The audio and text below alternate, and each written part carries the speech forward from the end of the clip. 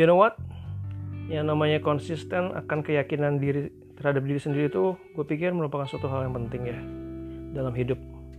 Apalagi untuk seseorang yang memutuskan untuk single sendiri untuk saat ini ya, karena gue nggak tahu besok mungkin butuh atau apa ya. Sekarang ini ya bukan yang nggak mau berpacar sih, cuman lagi nggak mau ribet atau pusing dengan hal-hal yang kewajiban untuk seseorang yang bersama dengan seseorang, entah itu menjaga perasaan, ketemuan, saling support, all kind of stuff.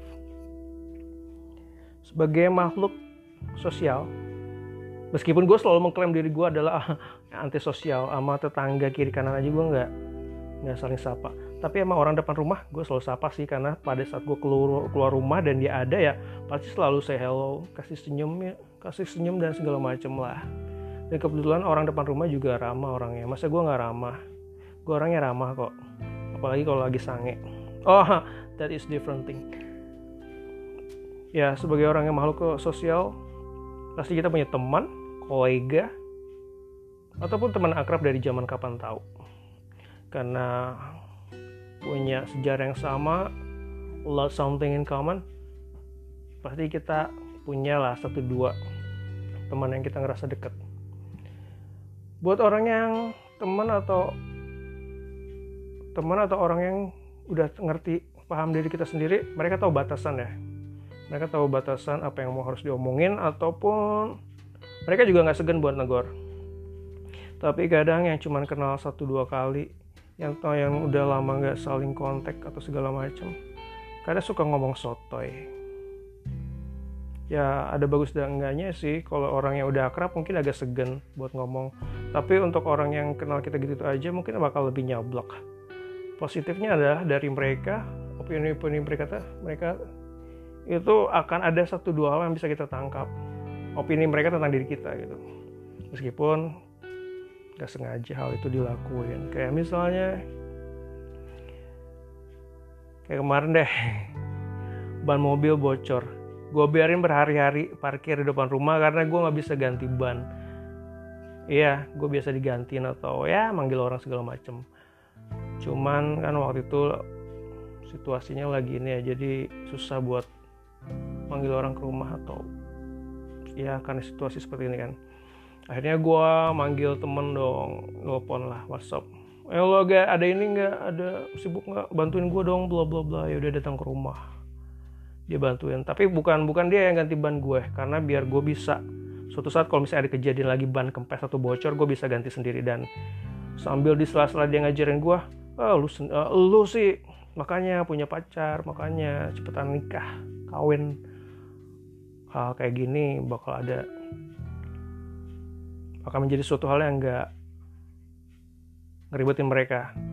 Mungkin kasarnya kayak gitu, poinnya seperti itu. Tapi bukan berarti mereka nggak secara ikhlas. Cuman kan hal-hal kayak gitu meskipun dibicarakan, diomongin secara ringan, dilontarkan secara sambil lalu, tetap aja kan itu merupakan suatu pandangan pribadi mereka terhadap hidup kita secara keseluruhan, dimana mereka pikir kalau misalnya kita berdua dengan seseorang, punya partner, punya istri, punya suami, ada yang taking care lo lah gitu, ngerasa hidup lo bakal baik-baik aja. Ataupun masalah pekerjaan, lo kalau misalnya udah nikah pasti rezeki lo lebih lancar. Oke, balik lagi ke poin keyakinan diri.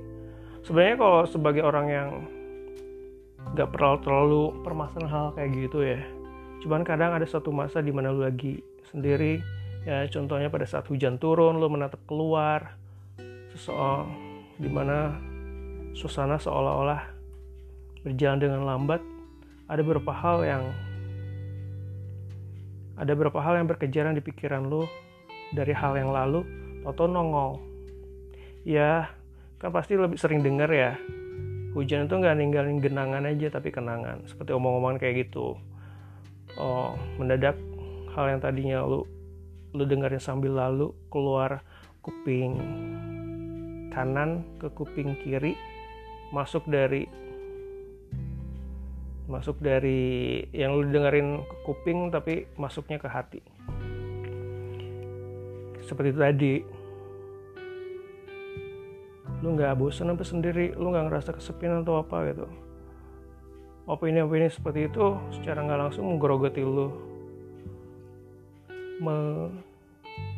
memakan keyakinan lu bahwa mungkin memang seharusnya lu bersama seseorang yang mengerti itu.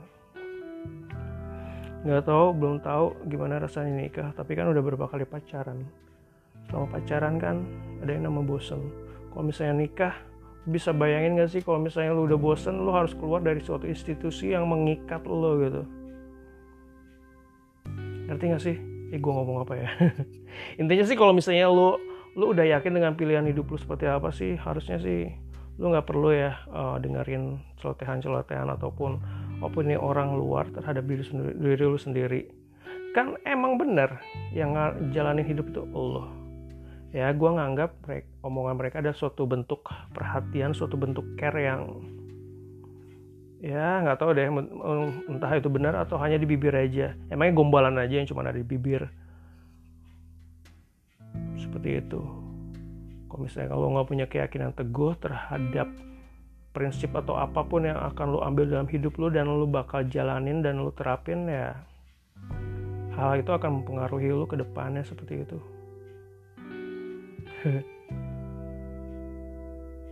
Setiap orang itu punya rezekinya masing-masing, termasuk jodoh ataupun kematian kapan. Ya, meskipun gue selalu disodorkan dengan yang namanya dalil-dalil yang sesuai dengan apa yang gue peluk dari lahir, setelah lahir, dan hingga saat ini.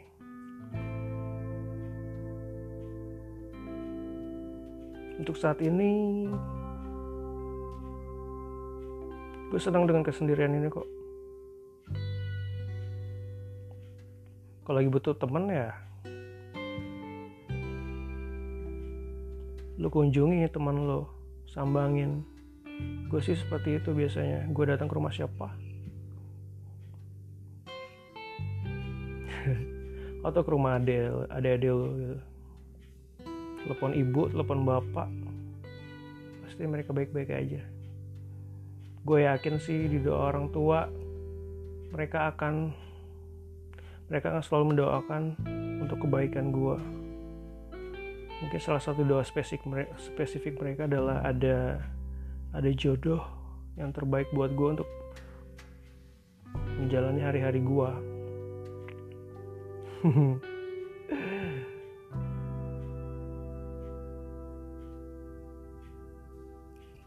Gue nggak tahu apa yang gue omongin, tapi mungkin ada beberapa poin di sana yang bisa ditangkap.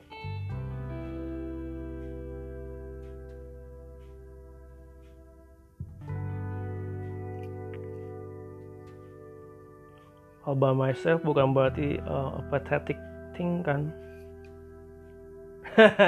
Itu semacam mantra untuk kembali meyakinkan diri gue sendiri untuk apa yang gue putuskan untuk saat ini.